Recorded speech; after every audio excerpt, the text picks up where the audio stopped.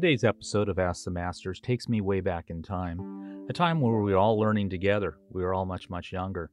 When people showed up like the late Tom Driscoll, with his happy sidekick, Lynn Forrest. We had Mark Holden, Roger and Sherry Soares, Terry McCoy, and the happy Mikey Nance, with Bill Drakely.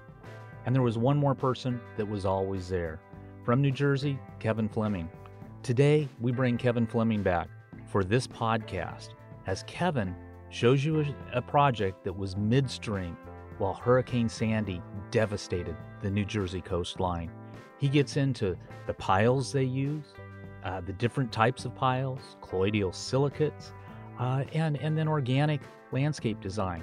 Kevin is a one-of-a-kind designer. Stay tuned for today's episode. Please, if you get the chance, view this on YouTube. It's very, very visual with some astonishing pictures. And while you're there, if you do all of us a favor, hit that subscribe button, hit like, share it with someone, and then also please leave comments. Welcome to the special edition of Ask the Masters.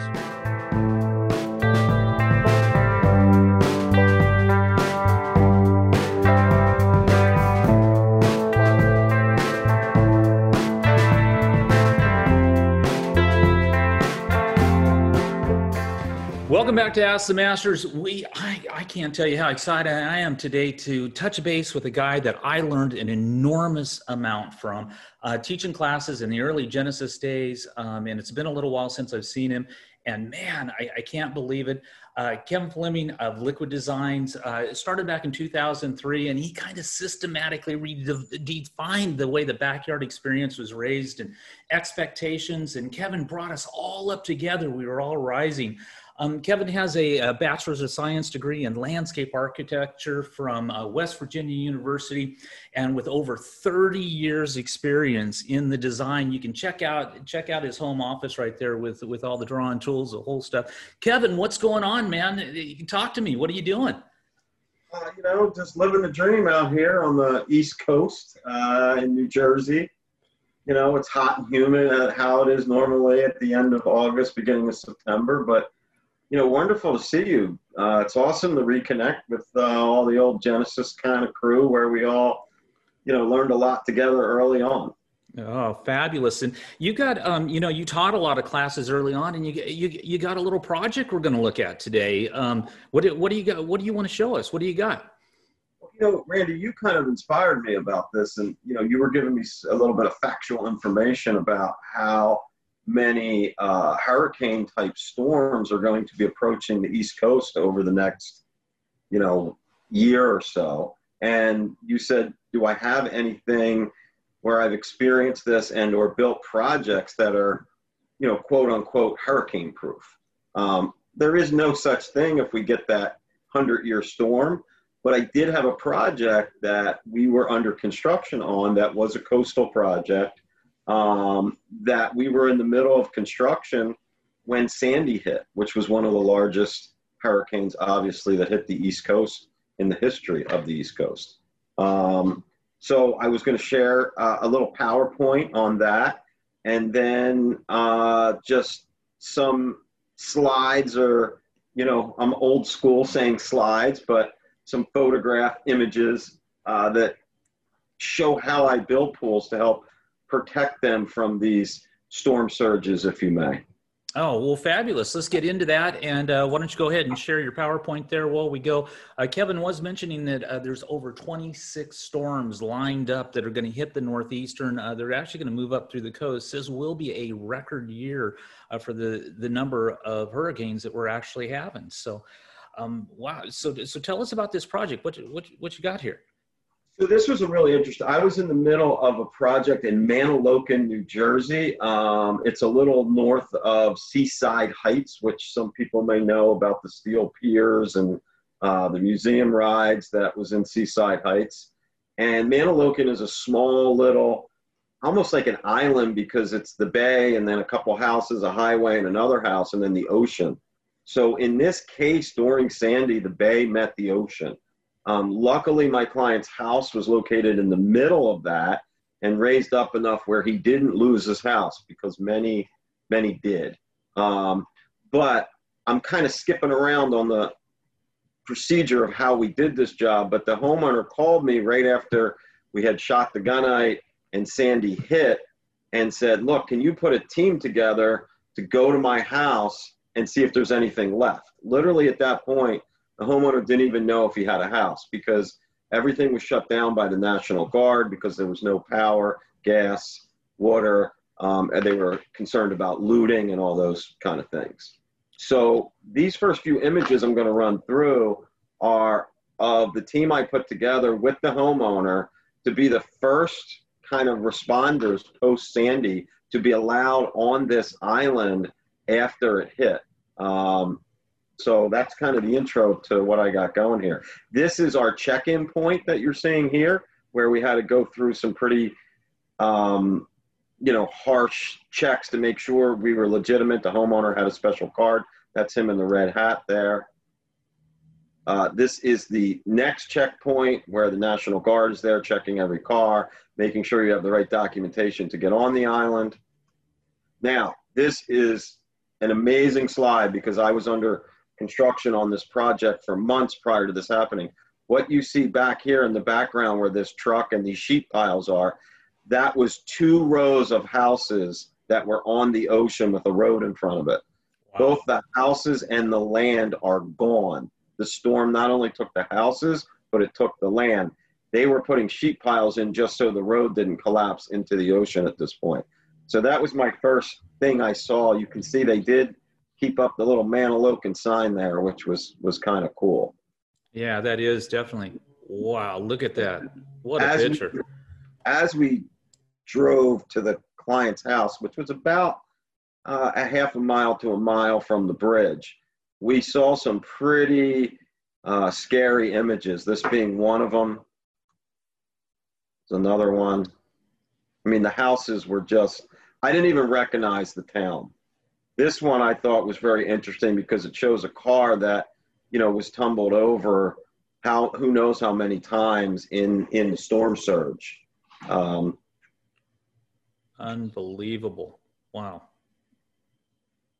So, like I said, every single corner you went to, there was National Guard that were protecting the valuables of everybody.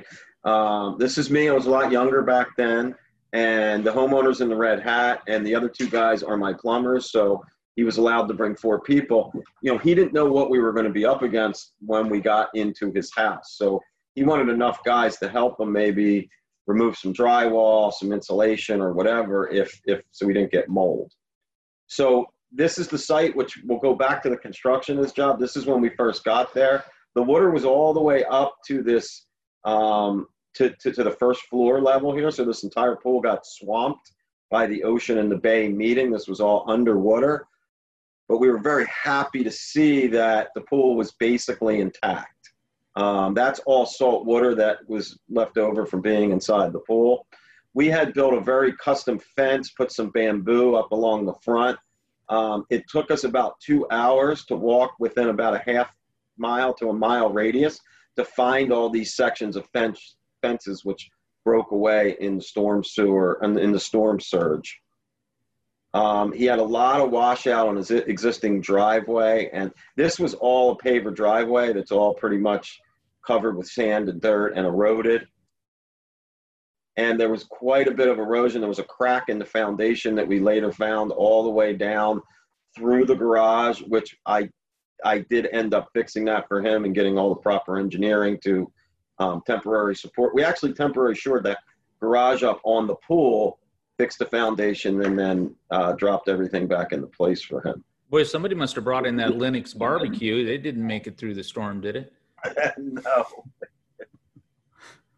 So, this is some of the debris where we had our all of our lines pressurized here for the plumbing.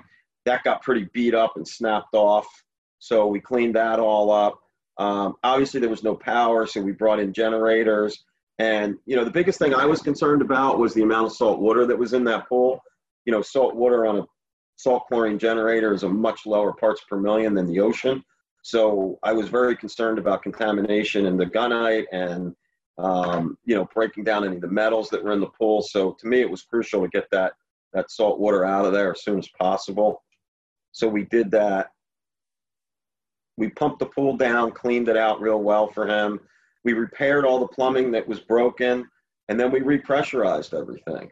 It was very interesting driving around the neighborhood. They had state troopers from all over the United States that came in as paid volunteers to help out because they just didn't have the manpower to police the amount of square miles that were damaged by Sandy. And just about the entire Jersey coast shoreline was without power, gas, and electric for multiple months.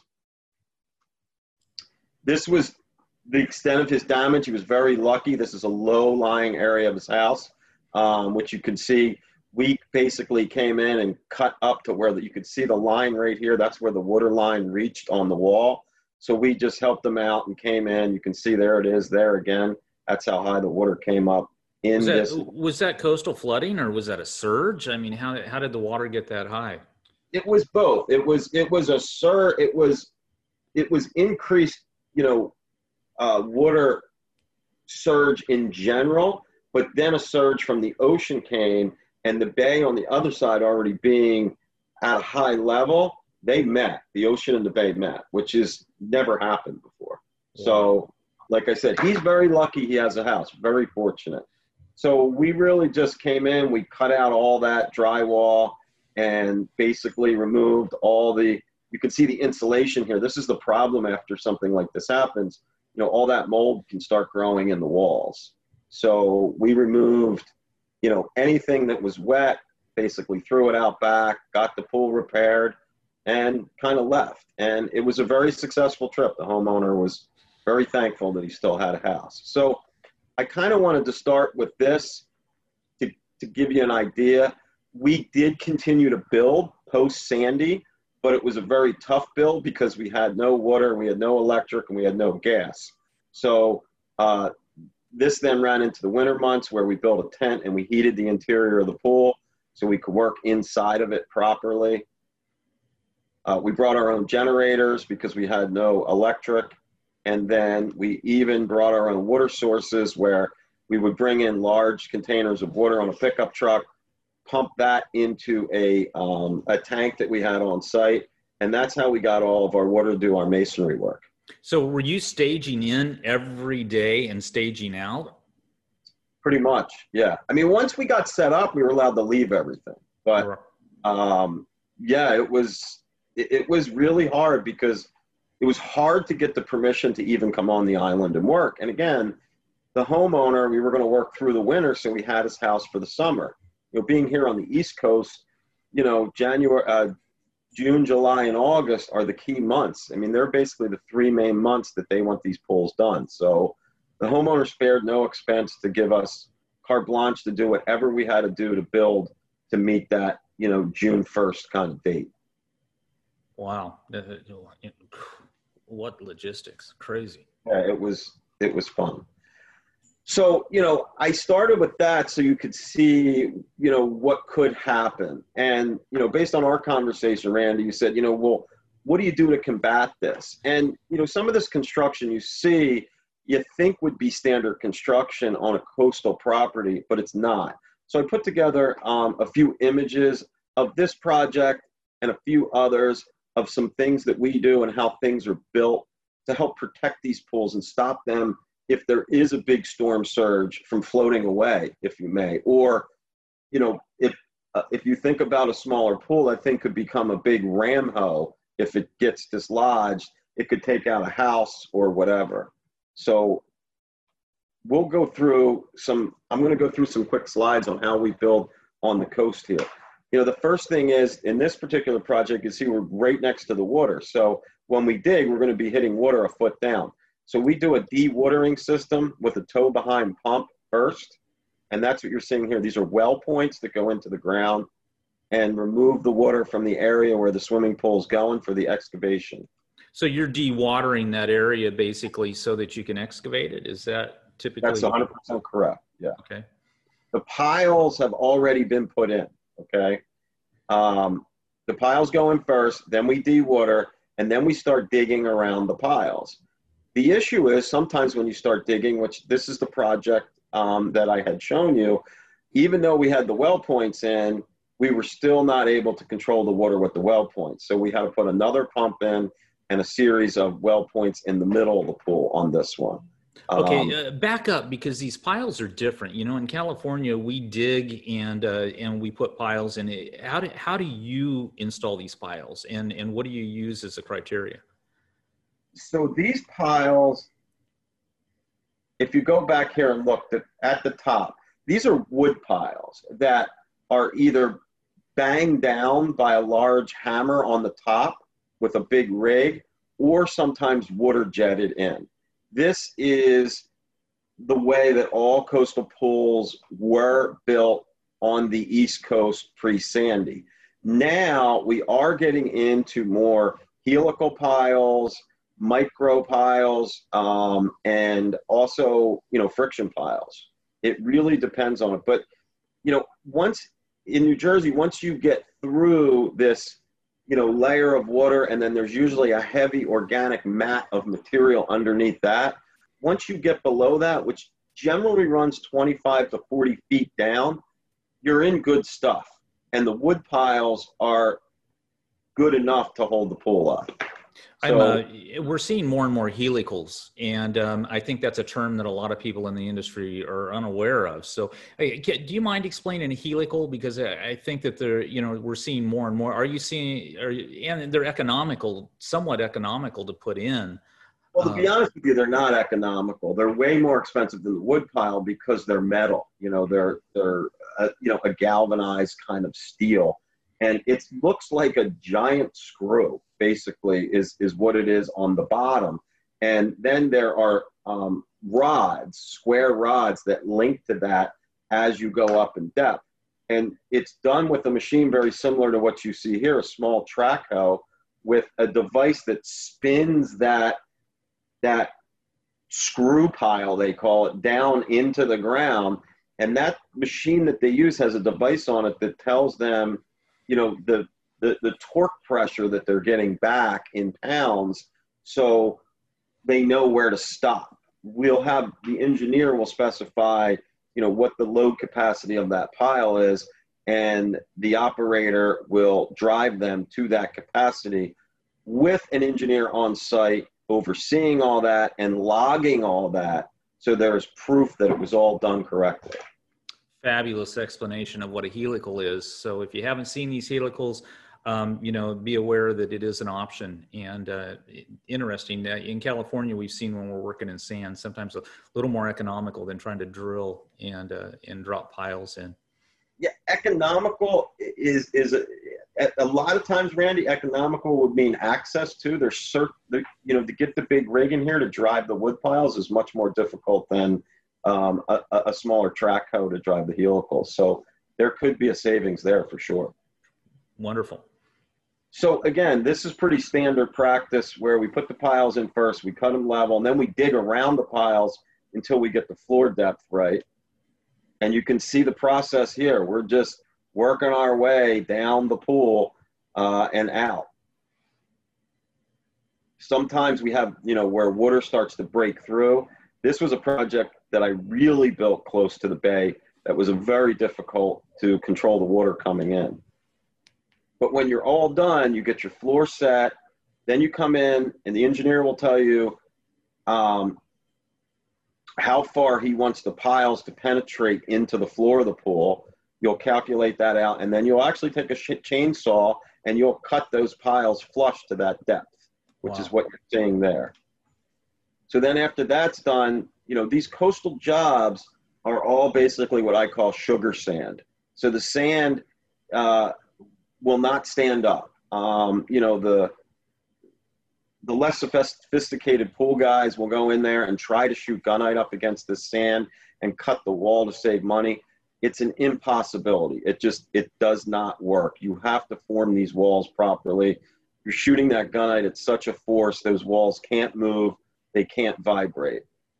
which our friend Bill Drakely would tell us all about that. He would definitely tell you that if you don't have a solid form, you're not going to have a solid wall. So yeah, trying to shoot up against something. Wow, man. I So mean, we frame everything 2x4 stud construction, top plate, bottom plate, and then we sheathe it all in plywood, and then we'll put a visqueen plastic barrier on everything. So when we strip the forms, they'll pop off, and then we will support everything with a bracing system to hold them up. wow, what a lot of work, weeks of work probably. It does add a big cost factor. You know, building a pool on the coast here is, you know, you have the cost of the piles, you have the cost of the dewatering, you have the cost of the forming.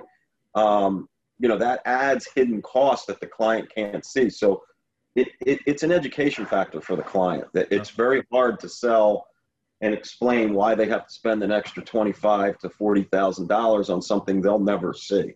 Mm-hmm. Again, this is a project that was very difficult for me because we were so close to the water. I really thought I was going to have to bail on this one, but, you know, we were able to get it all in and control the water until, you know, the gunite was cured. So once the forms are up, then we'll run all the plumbing in the pool. There's different kinds of forming we do as well. Sometimes we'll need to form forms where we can't strip later. So we'll build them out of CMU, and they will stay in the ground. No. In this case, we didn't have enough room to over excavate because we had a driveway here. So we built the form here out of CMU, and we'll shoot up against that.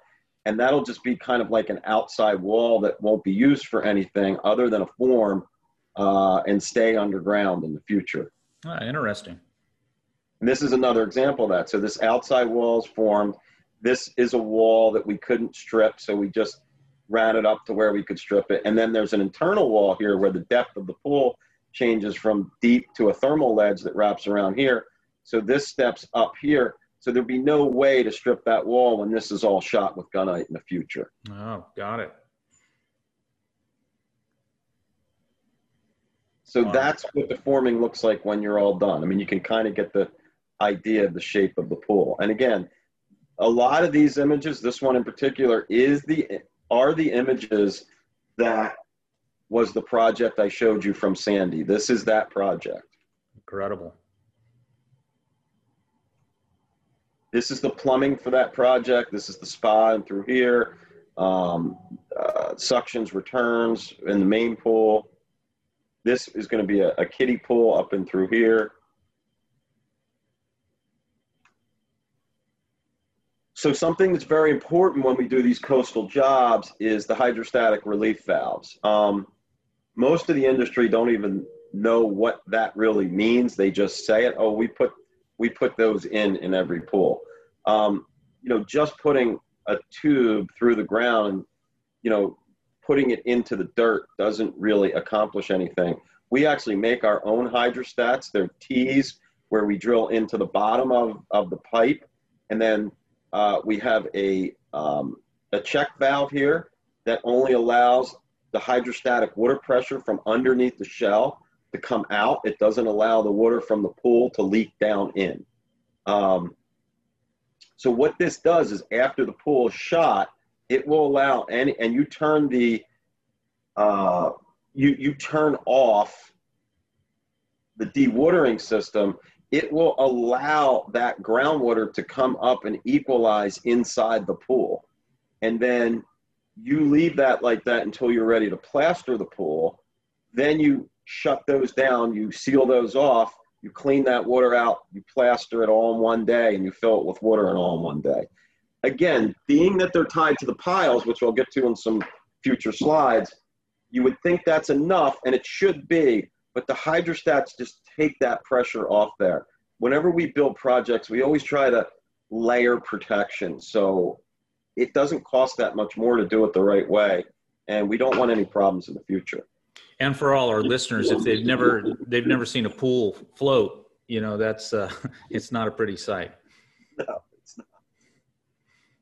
All right. So this is what we do with the piles now. We drill the piles, and then we feed epoxy coated rebar through those piles. Very important, because if you use standard rebar through there, the piles, if you think about it, at some point are underwater. And even though they're pressure treated piles, that water can wick up into the wood pile, and that oxidation that could happen, which is rust, from that piece of steel could get into the tire cage of the shell and contaminate it.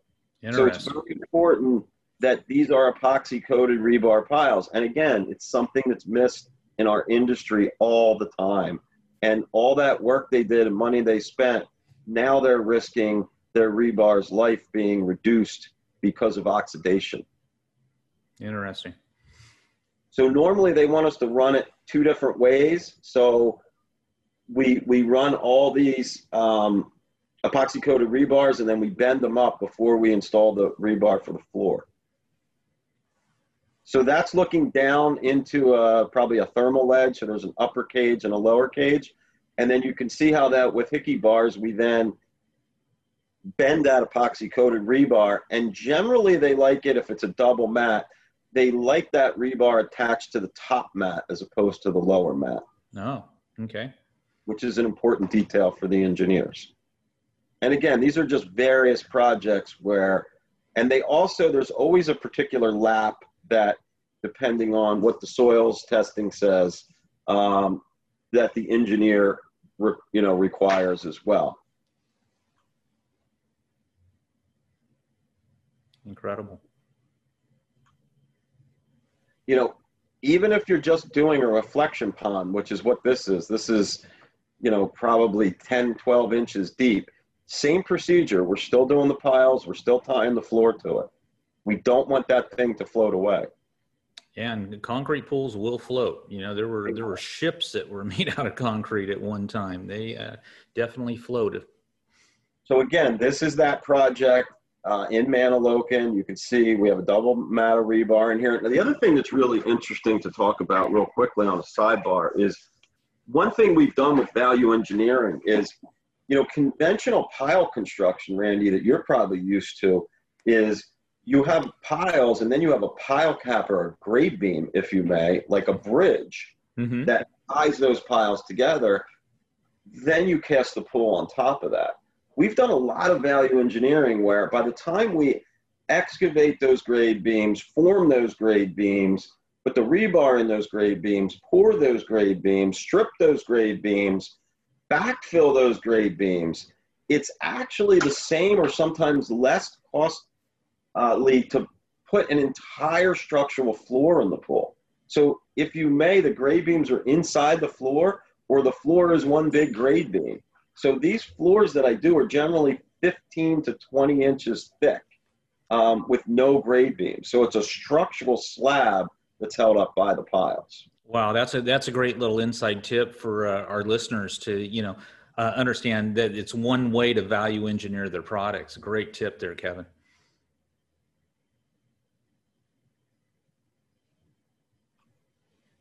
So again, the rebar's done. We get to the gunite stages. I'm sure everybody watching this probably knows everything there is to know about gunite. But I just wanted to take you through kind of the whole process. So again, here's that pool that I came back to post-Sandy, pre-Sandy. Everything's shot, everything's pressurized. We're getting ready to get to the next phases of construction, and boom, Sandy hits. I like it. I could tell that wasn't Bill Drakely on the nozzle because he didn't have a Green Bay hat on. Well, he probably wasn't the right distance and had the right angle that was required either. Bill's a master of that. We know that. So anyway, this is the shell of that project. Wow. This is the interior of the spa. We radius all our benches, 16 jets. Acuron is our choice of our first level of waterproofing on a shell. I don't build any shells without using Acuron. I usually do 2 coats in 2 different directions, which will give me up to a 6-inch penetration. Acuron is a colloidal silicote sealer that will also wrap itself around the rebar and help reduce oxidation in the rebar as well. And it works both ways. And not only it'll stop from the pool side water penetration, and it'll also stop from the underside of the pool where I have this, wet feet, if you may, with all these projects. So, to me, it's a wonderful product. There are other ways to handle this. You can use integral mixes, but we have a lot of problems getting the consistency with our gunite guys when they start mixing other things in. And we've been very successful with the Acuron as our first line of defense. And Kevin, the colloidal silicates, now are manufactured by other manufacturers, and Acuron, I think, was the first one to the scene in the pool industry. And now we see Meadows, we see Laticrete, other people actually have colloidal silicates at this point. Just to, shout out to everybody, and sometimes it seems like it's a little pricey, but the extra benefit you get in the strength of the shell is very important. So a good tip on the colloidal silicates and the Acuron. I think we are seeing that you want to get that on as quickly as possible before there's a pH change in the actual shotcrete. So more and more it's going on, the next morning sometimes, to really seal that thing up and make sure you get on it as quick. So you still do want to water and so on, but you want to get that colloidal silicate, a nice even spray of that, on your shells. We've even stepped that up even more. We're sometimes, especially if we have multiple day shoots, I've had some complications with jobs where, if I'm building on the coast, it's hot, we have a breeze there. So even if we build a tent, our temperatures are not in the range they should be for shooting gunite. So, I've really stepped my game up with that over the years, where I actually have people that I have a separate crew that comes in with the gunite guys that keeps the shell wet as they're shooting. And then the second they're done, we hit it with the Acuron that day now. Wow. Great tip. Great. And definitely the way you want to do it. The quicker you can get it on, is it's migrating out of that gelatin state, and you can get that Acuron penetrating in and pulling in, and within that the calcium silicate, it's going to pull that stuff in, and really it's going to increase your strength dramatically.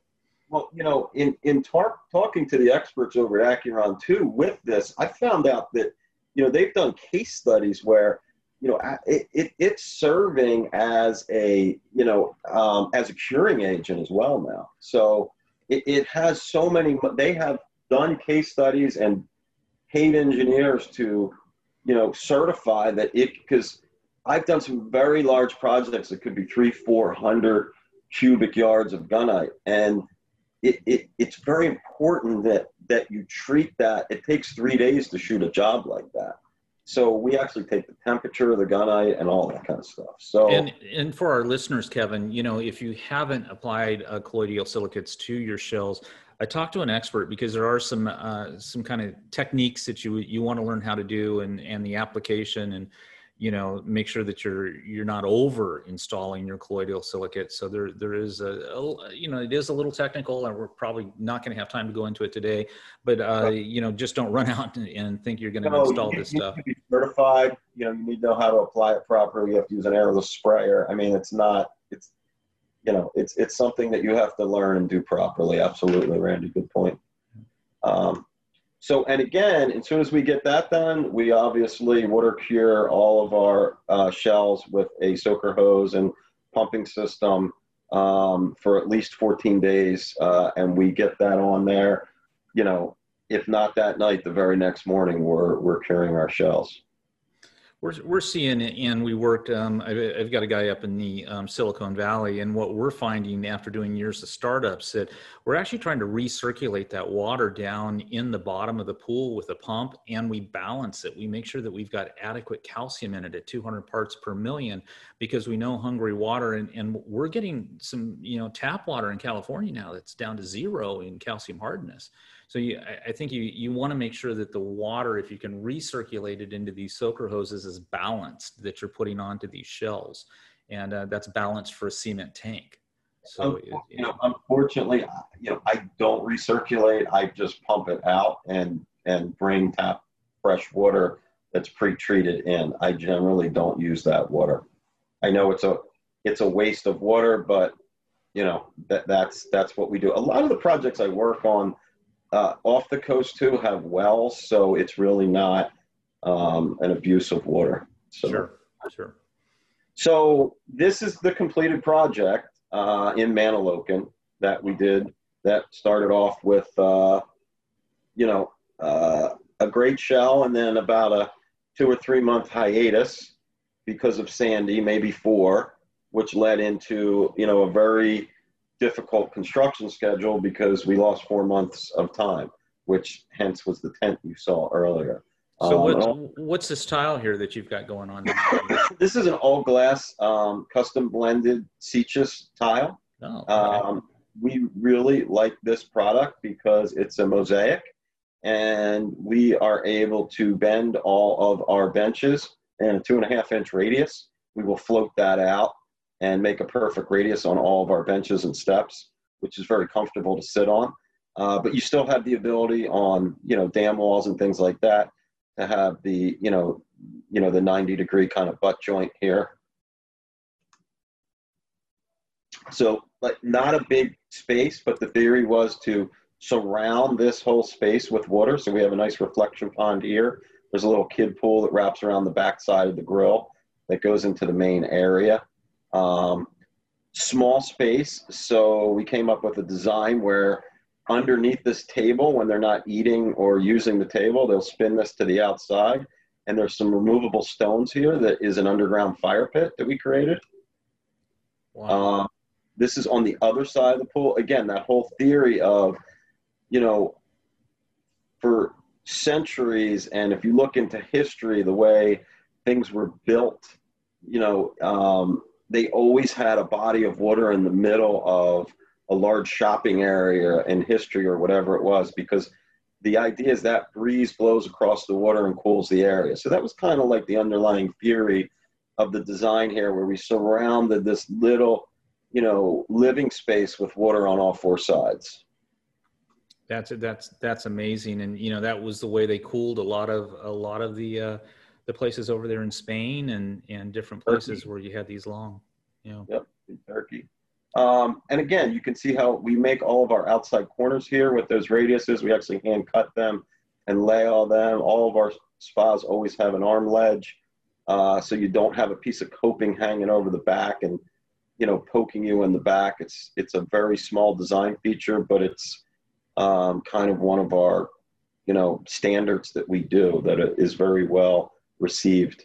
Your clients don't have that square notch in the back of their neck? They don't. Okay. How many times have we sketched those up over the years to explain to a client that? I got pretty good at drawing that stick person sitting on the bench. But again, you can see the level of detail that we get into with this tile. It's a very forgiving tile. All of our drain covers are, inlays as well. Unfortunately, with the new standards over, many years ago, you got to double stack them now. So they stand out a little bit, but. Beautiful corners, my man. Beautiful corners. Wow. Look at all that blue stone. That's Pennsylvania blue that you've designed to put in here? Pennsylvania blue. It is a Pennsylvania stone, but it's I think they called it a Pennsylvania quarry stone was the name of it. Okay. But again, they had little kids at the time, so they wanted them to be able to run around here, and we did a couple water features, which aren't always my favorite, but we try to understate them and keep them very simple. We built them ourselves, fabricated them out of the stone itself, so they look very natural and not, some kind of fake plastic and or, metal unit in there. You've set this cooking area right up on top. So in the design that you did, put it close, because it looks like you've got a couple of countertops. And what are those countertops done out of? Is that they were all, I think it was Ubatuba. I think we used on this one. It was a granite because the stone, if you really looked at it closely, we pulled the green out of the stone with the Ubatuba, so it worked well. And then there was a little bit of iron in the stone as well. So it was a nice blend with the stone. I like the way you picked it up with the furniture too, my man. That's beautiful. You had a little bit of that orange mid-century chair going on there and some really nice furniture. The client was was willing to spend what it took. That furniture was some of the highest quality furniture I had ever installed or been part of choosing on a job. Very, very nice stuff. Yeah. And this is the backside of that cooking area there as you come down the stairwell, where the kids could literally, jump right in there and walk around that little thermal ledge. What happened here? So wow, look at the green. So when you're doing your landscape design here, how do you Kevin's got his helper there. Yeah, that's Rudy. Hey, Rudy. I like it. So plants, because you guys go through freeze thaw, you've got some of the bamboo. I mean, do you guys plant this stuff out every year or what? Actually, because of some of the experiences I've had in LA, I mean, you guys definitely have different plants, but we have found plants that give you some of that West Coast feel that will survive here in the East Coast. This is horsetail, which is equisetum, which I'm sure you're familiar with. You guys probably think it's a weed there, but people here have never heard of it before. And it actually does very well here. We put it in containments and we irrigate it very heavily. And it really is a bog plant anyway. So as long as you keep it wet, it's a weed. It'll grow anywhere. And same with the bamboos. There are certain bamboos that tolerate the freeze thaw. And they, just like any other plant, they go through growth cycles. They have a spring and a fall growth cycle. And you guys may control it a little bit. I think there's over 100 varieties of bamboo. Some of them are pretty aggressive, and the horsetail it's a very architectural. The way that it grows and it's a beautiful color. It's got that great color. Like I said, whenever we install those invasive plants, we always build containments, walls on all sides, and make sure that they can't get out of there. So this is the little fire pit that we created here. If you look to the left, there's removable stones with little finger holes, and then we grinded numbers in the back so the client knew how to put them back together. So at night, they could slide that table off to the side there and, have a nice little fire pit going as well. That's great. And to all of our listeners, you want to be careful about the stone you put in there that you pre-tested, because some of the stones can maintain water. And if you put fire to those things, if you've ever seen a stone explode and burn your furniture, it's not pretty. So this isn't for the novice. You just don't go pick a stone somewhere at a stone yard and throw it into your fire pit. Randy, it's amazing you brought that up, because, I approach everything, for every failure you have, there's more success. So I built this project probably close to 7 years ago now. The stones in the fire pit and fire pits in general on the East Coast didn't exist here 7 years ago. You guys had them. We're 10 years behind the West Coast. So, fire pits are all the rage right now here on the East Coast. But I purchased it was a ceramic stone that went in here. Oh. And just as you said, I had problems because of the moisture that was being trapped in there. And all of that stone completely decomposed, and I had to rip it out and replace it. That's so incredible. It was something that was told to me that would work by the manufacturer that didn't. You'll have that. Thank God that was the worst thing that happened on the project. But you live and you learn about that. Great design on that barbecue area, man. Look at this picture. This is Kevin Fleming. Look at that. The splash of the red, and wow, beautiful mix there. So, the landscape end to me, luckily, comes very natural, because that's what I studied and that's what I did for 10 years out of college. But I don't push it because I love the pool industry. That's my media. That's what I use to create my art. But what ends up happening is we build a trust and a relationship with the client, and the landscaping always falls into place. Wow. And on this particular project, he wanted a very Zen-like feeling. And the biggest problem you have at the beach is when you have guests, you never have enough parking. So we came up with this design that kind of mimicked the Zen gardens where you would rake the small stones out. But this is also a parking lot. If you look at how these amorphic bays are set up, you could fit 1, 2, 3, 4, 5, 6, 7, 8. You could fit almost 9 cars in this area. But the organic nature of it, the way you do this design work, and I was fortunate in the early days that I took your classes on design and learned an enormous amount.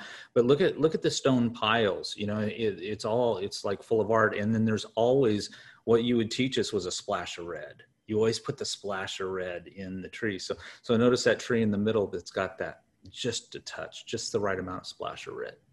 Beautiful. We were fortunate where we had some great mature black pines that I trimmed up and actually guy wired and trained to look like, you know, kind of 100-year-old topiary trees, which worked out very well. Gorgeous.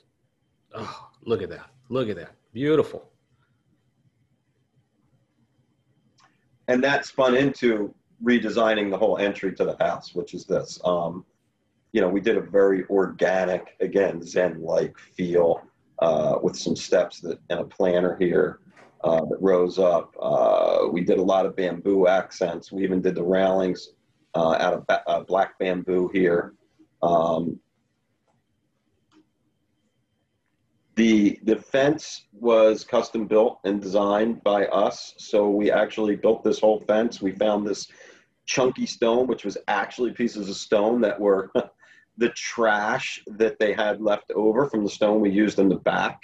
So we bought several pallets of it and, you know, made this very organic kind of chunky column and low wall. And then we poured some very rough caps just out of standard concrete and roughed them up and made them look very old.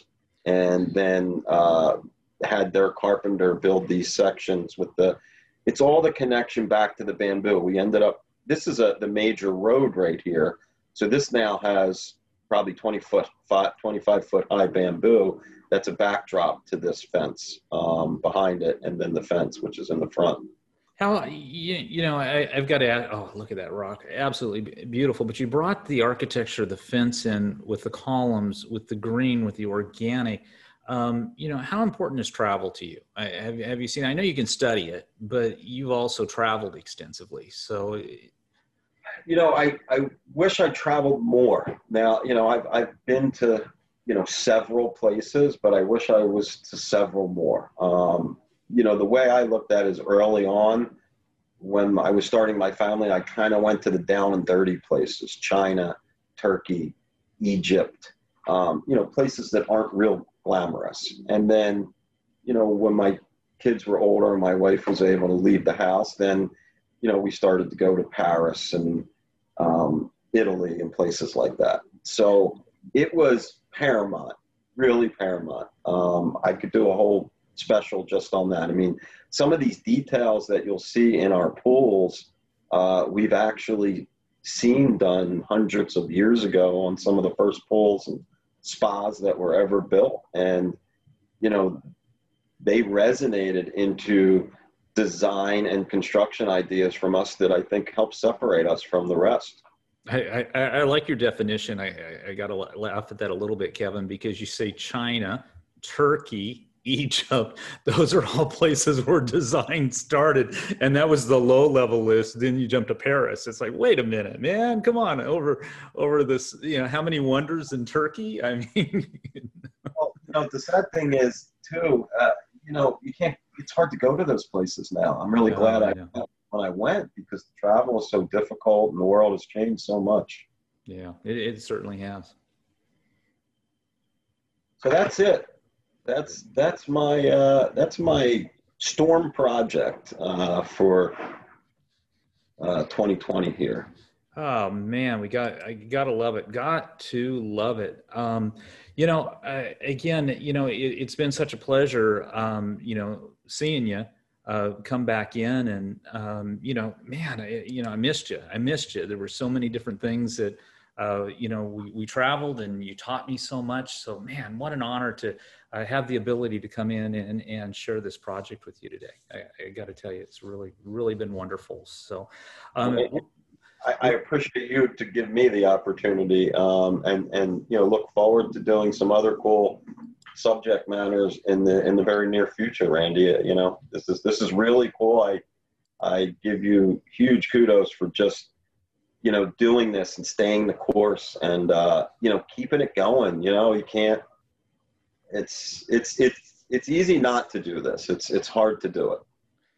So everybody, I hope you've enjoyed today's episode of Ask the Masters. He is Kevin Fleming. Kevin, if somebody wants to get in touch with you, what's the best way? Tell us how our listeners can touch base with you. Email's the best. Very simple. Name of my company's Liquid Design. My name's Kevin. So my email address is liquidk@comcast,